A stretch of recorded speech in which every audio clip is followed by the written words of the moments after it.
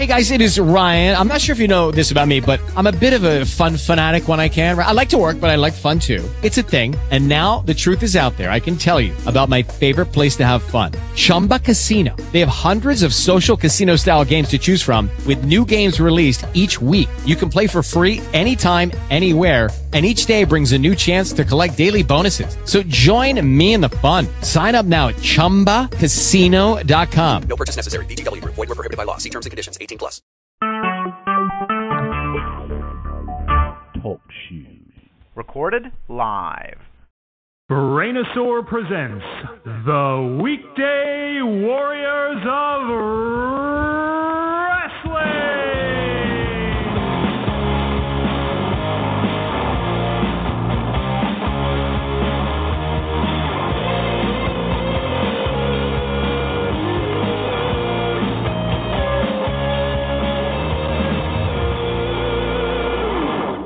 And hello, everybody, and welcome back to the Weekday Warriors of Wrestling. It is August 22nd, 2017. We are presented to you by thebrainosaur.com.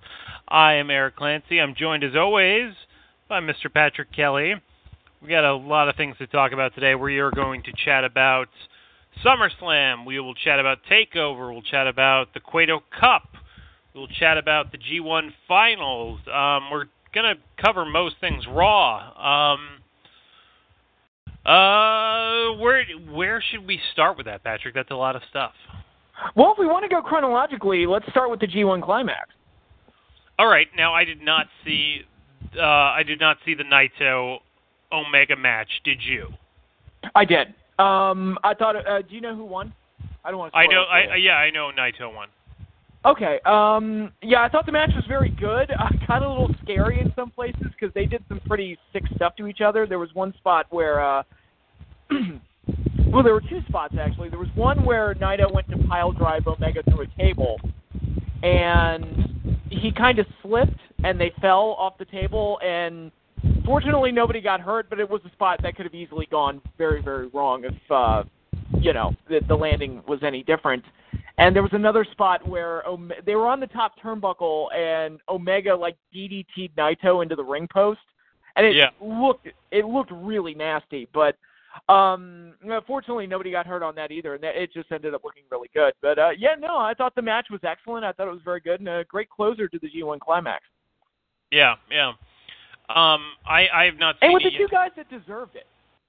I agree. I think two of the guys that have been busting their ass. I mean, you could make the case that Okada deserved it, but does Okada need it? Because he's probably had the best year. So, and Tanahashi doesn't need it. That's that's giving Cena another title. So, I thought it was the best choice. I think they make very good choices with who to elevate and who not to elevate. Now, that said, all three destruction cards have been announced for mid and late September. Have you heard of these cards, Patrick? I glanced over them real quickly. They look very tag team match heavy. Well, they always are. Yeah. That said, we've got our main events. I think these should be fairly good. So, Fukushima has Minoru Suzuki and Michael Elgin, which could be really good. You've also got an never open weight 6-man title match. LIJ against Okada, Yano, and Rocky Romero, which is kind of an interesting chaos trio, but that should be fairly good. Then you got all your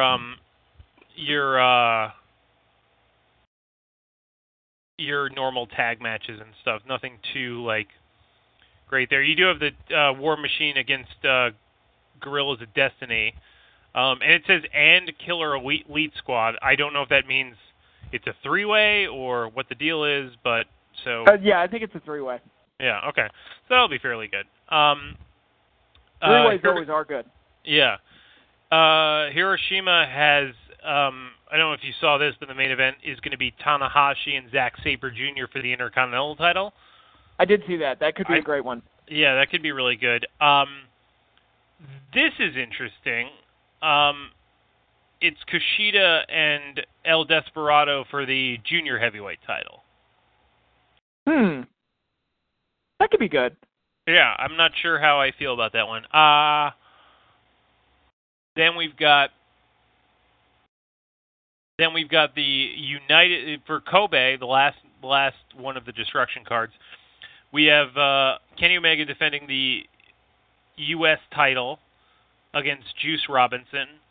Should be good. I feel like, to me, Tanahashi and Sabre is the best of these matches looking at them.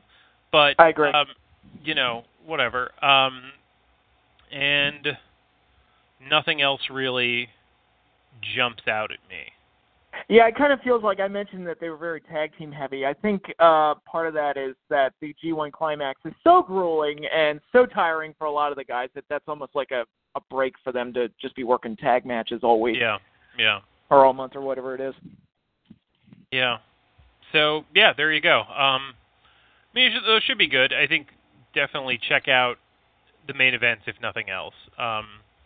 Nothing big for Naito, really, which is fairly interesting. Yeah, maybe he got, I don't know, maybe he got hurt after the G1 Climax or something. They're just kind of taking it easy with him. Yeah, one of them, he's in a,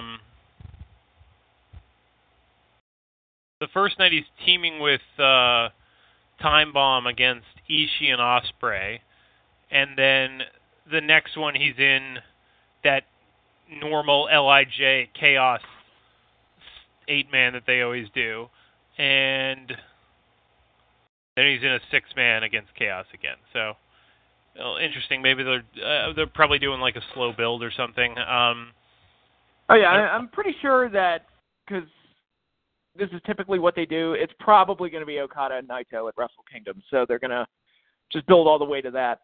That's so interesting to me because that's what I would think based on this, but I feel like people are waiting for that for another Omega Okada match.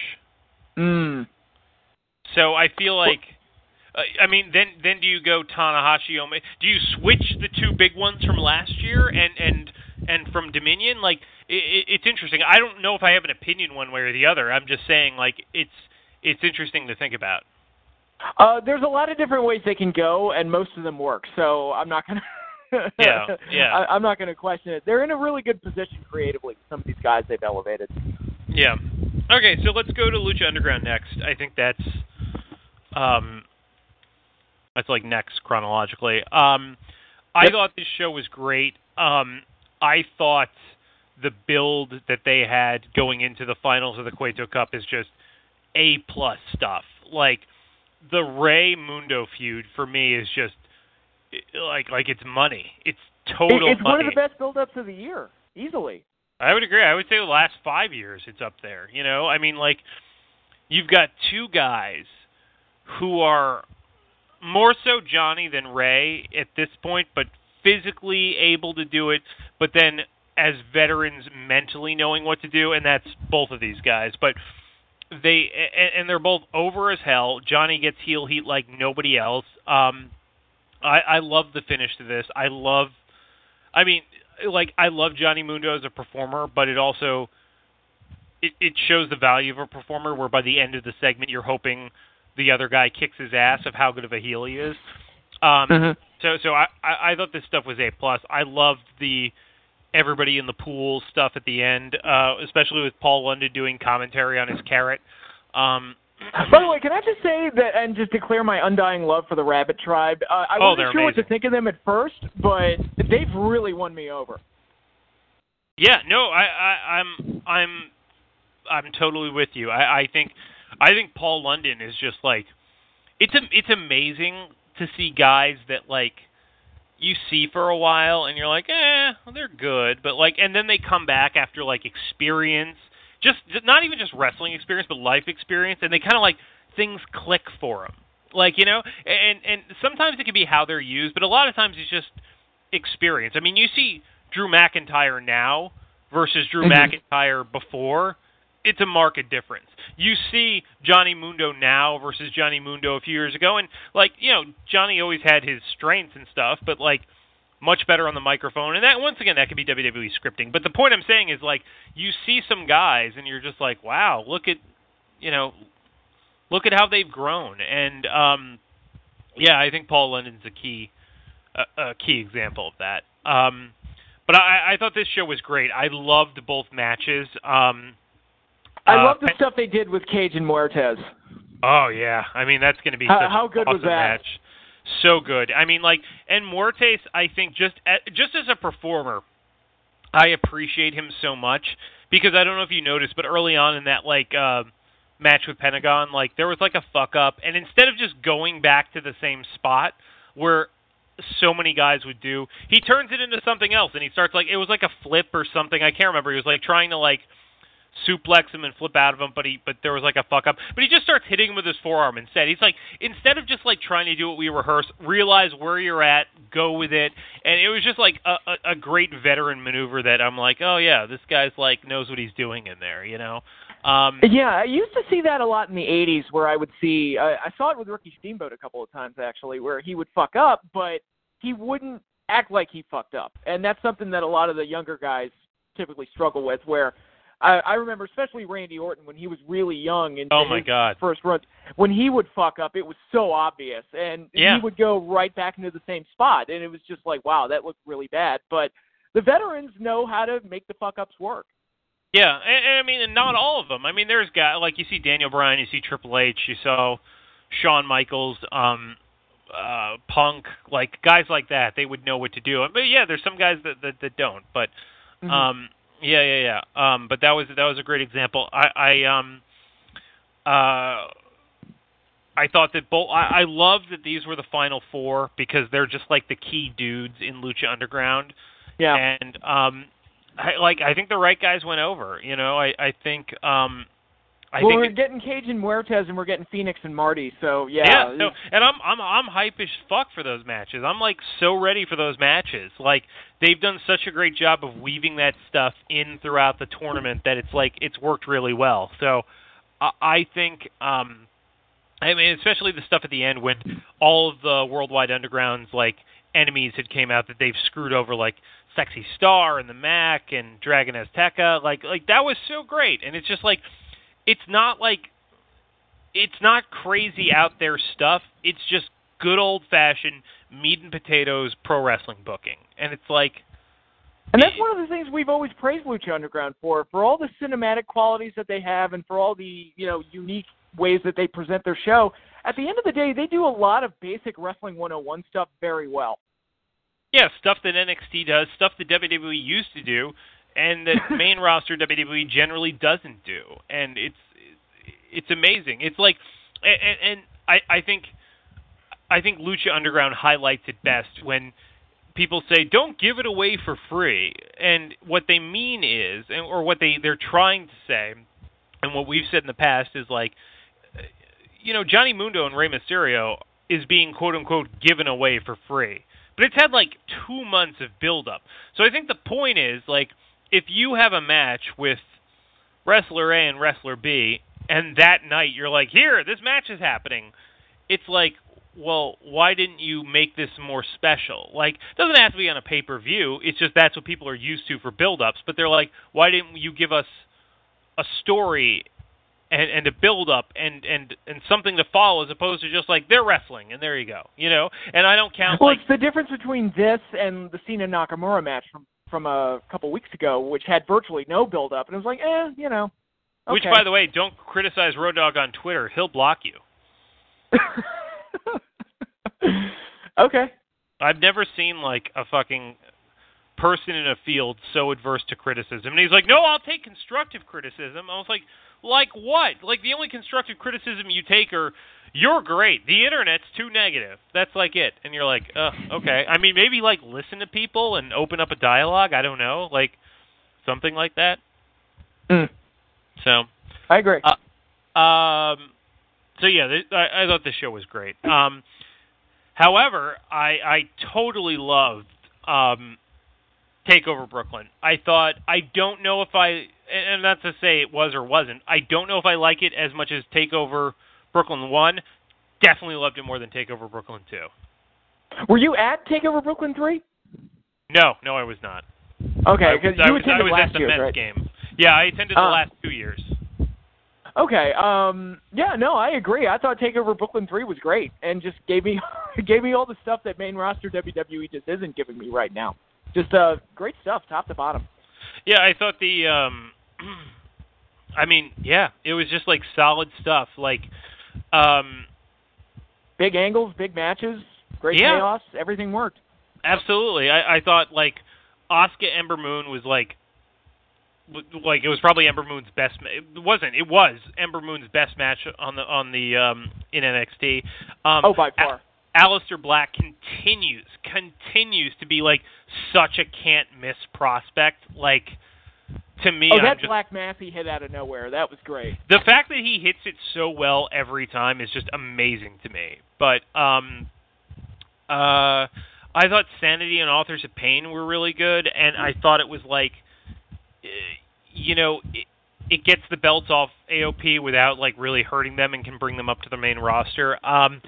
I thought the main event was really good. The surprise we knew Adam Cole had signed. We didn't know he was going to essentially form a Ring of Honor stable with Fish and O'Reilly. Yeah. And there you go. Now you get Drew McIntyre against them. You can put Rude against Roderick Strong. And, interesting stuff. And good show. Yeah, it's great. And you had a storyline going throughout the show, and we didn't even know it. When Red Dragon showed up earlier, we were like, oh, wow, cool. And then they showed up again with Adam Cole at the end. It was like, wow, they were building this up all night. We didn't even realize it. Yeah. I thought it was really good. I thought it was good stuff. I thought the crowd was good. It makes me want to see the next show. What else can I ask for? Oh yeah, and the opener was really good too. Gargano and Cien Almas.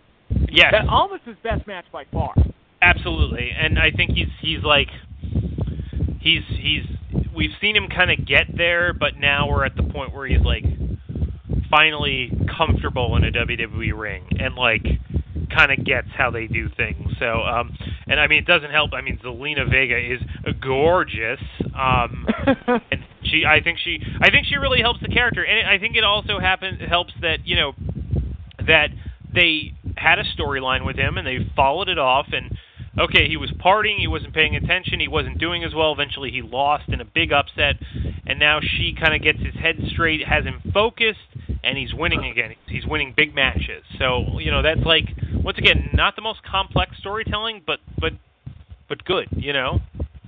There's cause and effect and character development from wins and losses, and that's something that Lucha Underground does. That's something that NXT does, and something that doesn't typically happen in a lot of other places. It's something WWE used to do. Do you remember, how shit like that would mean something? Like after Kevin Nash lost to Bret Hart at Survivor Series, like it was like a big deal, and he was like, oh well, it used to happen all the time, and now it's like, main roster wise, it just doesn't matter. But when Cena loses, he just comes out, cuts a promo, and says, I respect you, blah blah blah. Yeah. Yippity dippity. Now that said, I thought SummerSlam was a fairly good show. I know you didn't see it. I thought the main event was fantastic. A lot of people are praising the four-way, which that was expected. I thought of all the matches on SummerSlam, I thought the main event was by far the best built up, and I'm not surprised that it delivered. I thought it was, everybody worked hard in that match. As if we didn't know this already, Braun Strowman is a star. He is a just absolute superstar. Brooklyn went nuts for him both nights. He was amazing. He's awesome. There shouldn't be any doubt to give him a run right now because I think he's just, fantastic. That match was great. It was great. Everybody worked really hard. They had their working boots on. It told a good story. I loved the main event. I thought it was real. I was not disappointed by it. Other standouts, I thought Ambrose and Rollins against Cesaro and Sheamus were great. The crowd was just so into Ambrose and Rollins. It was just, and it just shows you the difference between like good workers and good workers the crowd cares about. Finn Balor, I would have loved for him to do like a different demon thing. Like I wish the demon wasn't just one look and they like did different things like he used to do in like New Japan and Rev stuff. But you know, I mean, of course he should go over fucking Bray Wyatt. So Randy Orton, at this point, yeah. Randy Orton and Rusev was terrible. Big Cass and Big Show was terrible. Cena and Corbin was terrible, but those were all relegated to the beginning of the show, so you really didn't care about them. Now, SummerSlam was 5 hours long, wasn't it? It was it was a long-ass show. Another one of those. Because that works so great for WrestleMania. It does. Everybody loves it. I'll say this, though. At least they finished strong. Yeah, well, that's the key thing. And here's the thing. I did not think everybody was so pissed about the Nakamura-Mahal match. Number one, I thought Nakamura came to wrestle today. It was one of those times where he decides to work. Mahal's not great, but I mean, like, if you're going to... I mean, this fucking championship reign is happening, so I might as well just be at peace with it. But he's not great, but if you're going to, like, you know... If Shinsuke is going to chase him, like, he can drop a match. It's fine. So, I don't think that's a big deal. Everybody was like, oh, Nakamura put over Jinder Mahal. And I'm like, okay. I mean, maybe he'll, like, beat him in the end. I don't fucking know. But, like, it couldn't be any worse. I think if Mahal was, like you said, he's not great. I think if he were a more interesting champion, people would be more forgiving of it. But he's just kind of like one of those weird... That's a conversation I have in the spring when this garbage started. We're fucking here. Yeah. So, like, you know. I hear you. Yeah, so that leads us into Raw, which what did you think, Patrick? I didn't see the whole show, but the parts I saw seemed okay. I love the idea that we're getting Lesnar and Strowman. I think that could be, what is that, No Mercy they're doing that? I think that could be a great main event. I thought, yes, I agree with you. I thought it was good. I mean, I'm sorry, it's not good. It's better than Raw's mostly been. So there you go. I thought building up to Strowman and Lesnar is interesting, and building up to Reigns and Cena is interesting. I'll get to a few things about that later, but those are both matches we haven't seen before, so that intrigues me. It makes the pay-per-view. And do you think we're going to get Cena and Joe in the meantime? No. I think you're going to get Reigns and Cena, like, in the next 2 months. I don't think they're saving that for Mania. Okay. If they have the patience for it, congratulations. I don't think they do.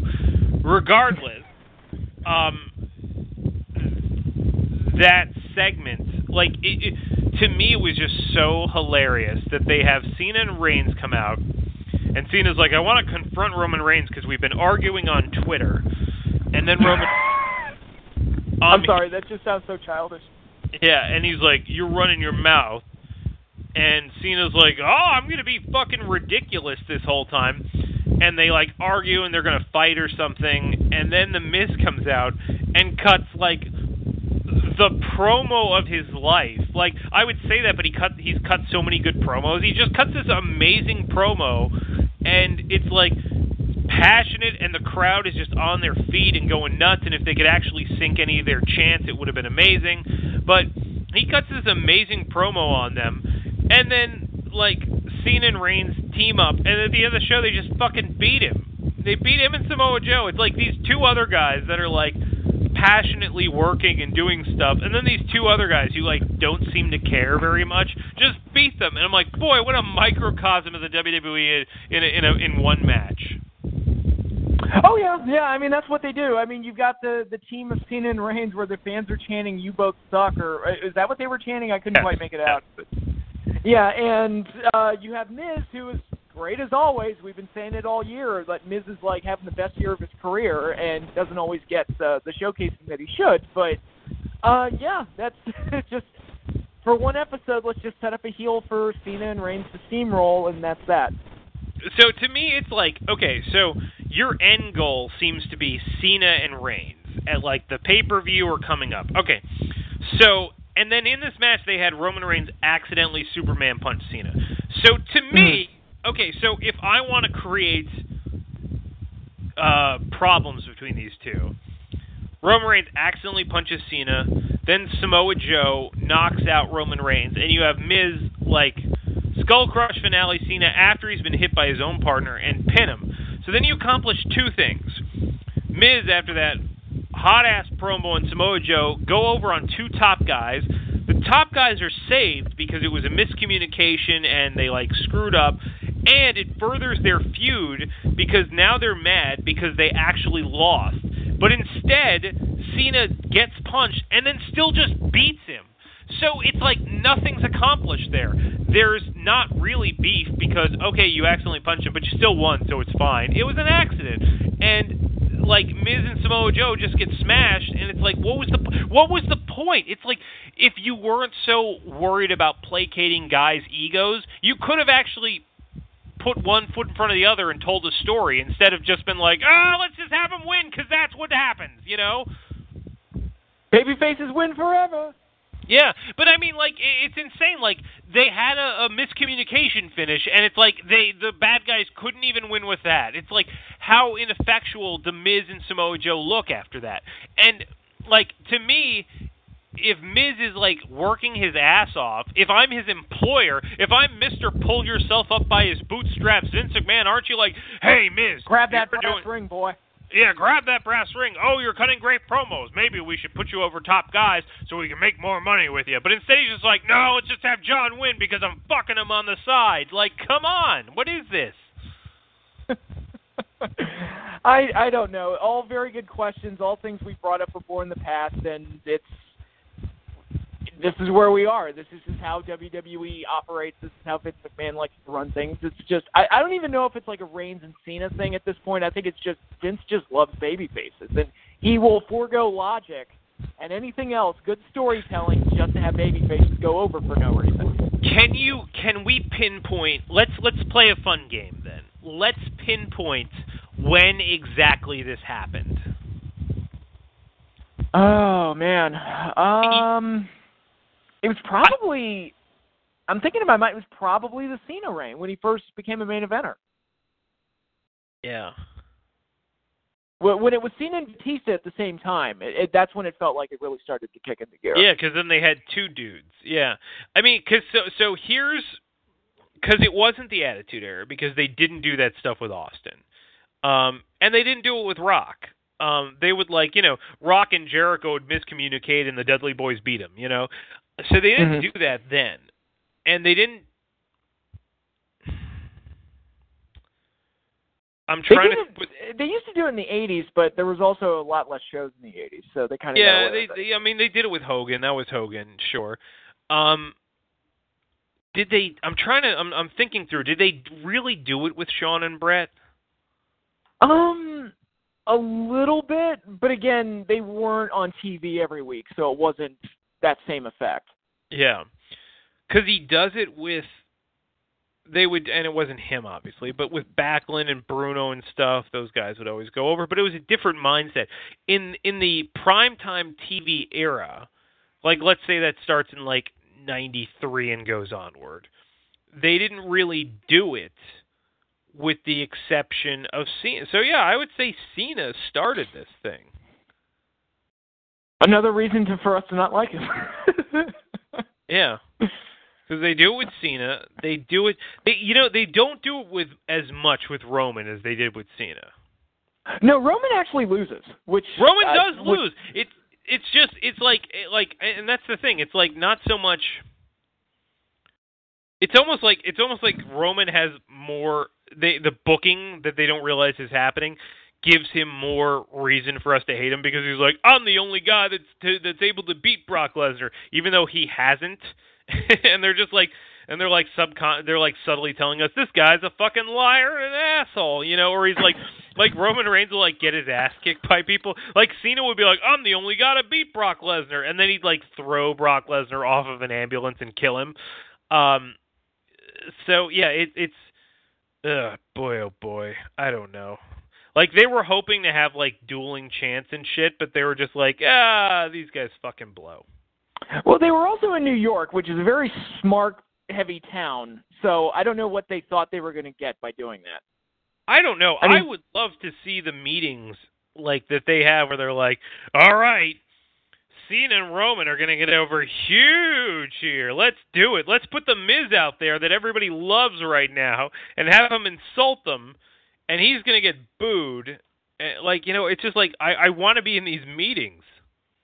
Well, I would have loved to have been backstage. We talk about it all the time, but that one segment where Christian's in the ring with Vince McMahon and the crowd's going crazy for him, and you think in Madison Square Garden. In Madison Square Garden, you're thinking, okay, so Christian's going to get a push, right? I mean, Vince, you're not deaf and you're not blind. I mean, you're standing right there. You saw what we all saw. And it's like, nope. So I would have loved to have seen, like, the meetings following that. It's like, hey, do we want to do anything with Christian? Nah, we're good. And then he gets killed by Batista the next week. I thought that was great because that, to me, shattered, like, a myth. Because, like, I don't know how many people listening have heard of this, but for years people would say about Vince, they're like, oh, whatever happens in Madison Square Garden, that's the barometer. That's the term they always use. That's the barometer.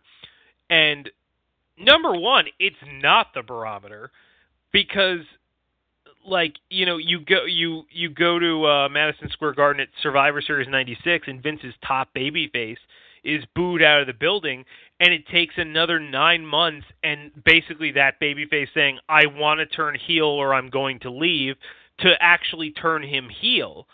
And you go there and you see, oh, the crowd is chanting for this guy, and Vince is like, no, I see no value in him.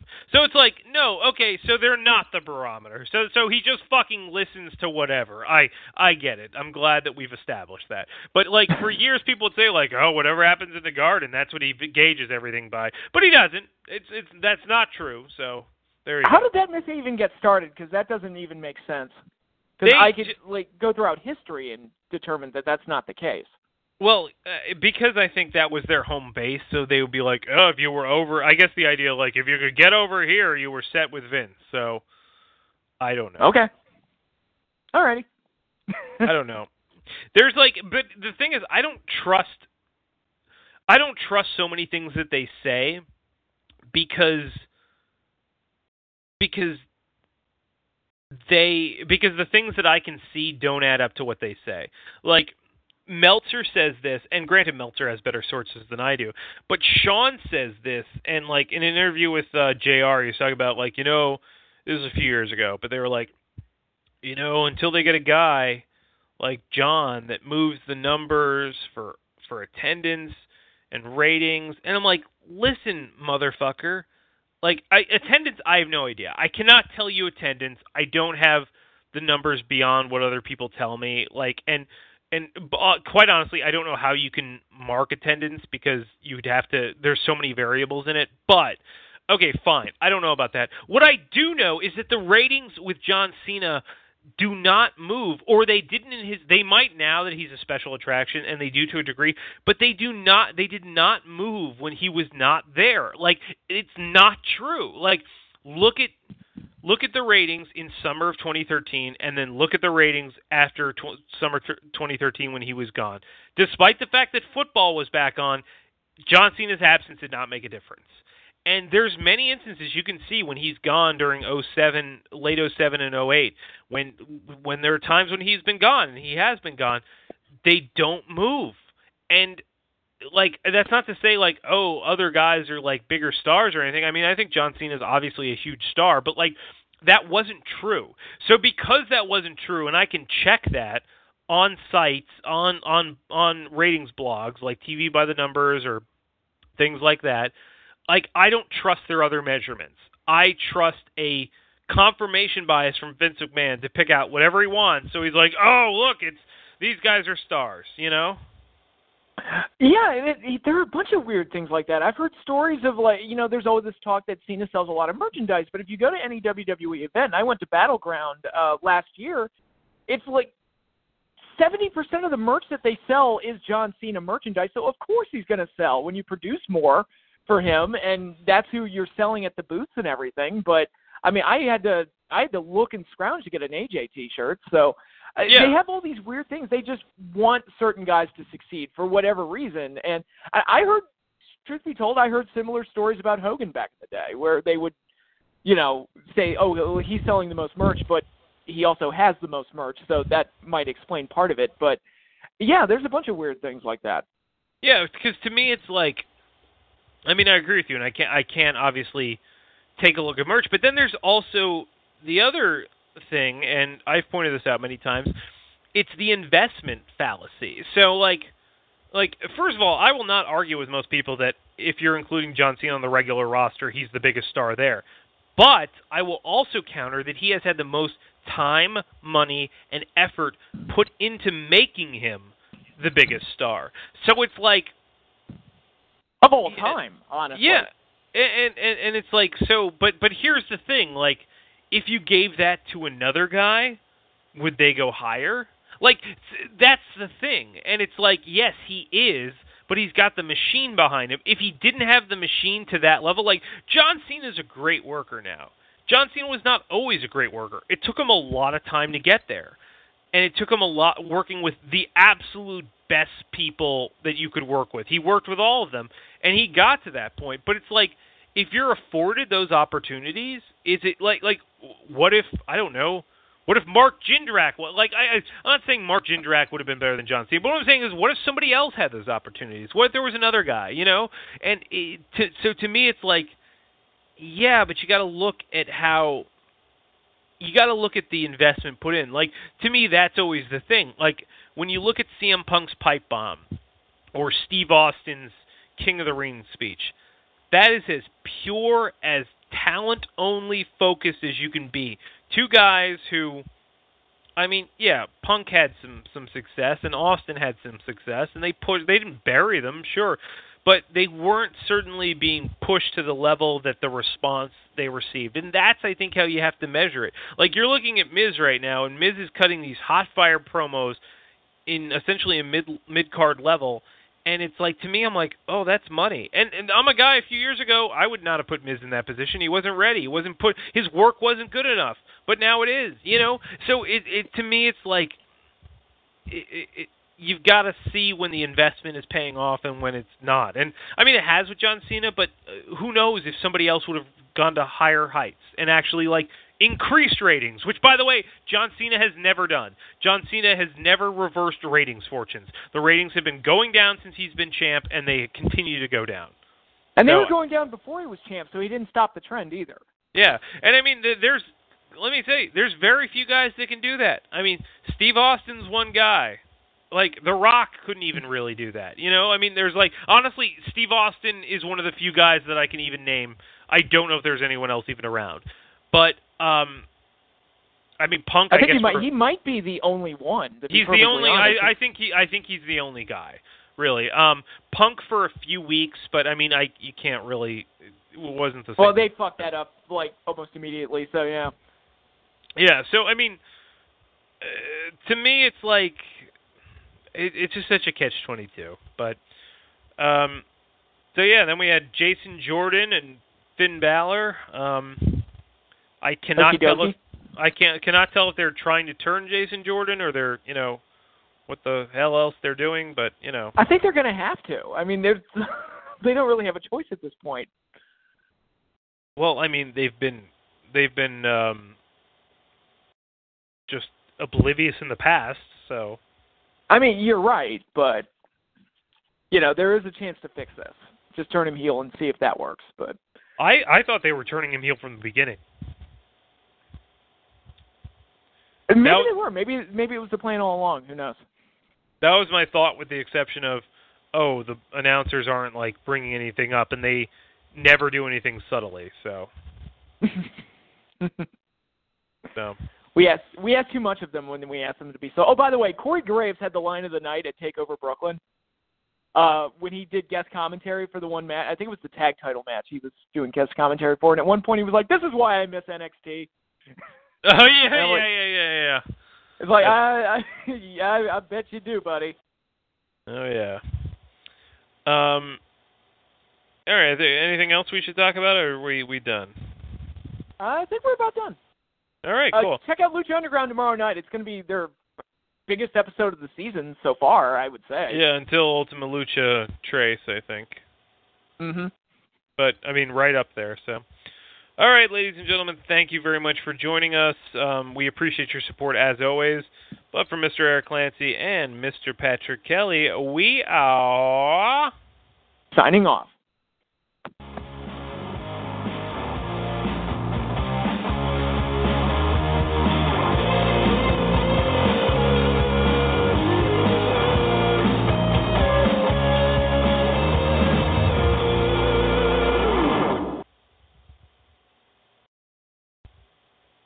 Judy was boring. Hello. Then Judy discovered ChumbaCasino.com. It's my little escape. Now Judy's the life of the party. Oh, baby, mama's bringing home the bacon. Whoa, take it easy, Judy. The Chumba life is for everybody. So go to ChumbaCasino.com and play over 100 casino-style games. Join today and play for free for your chance to redeem some serious prizes.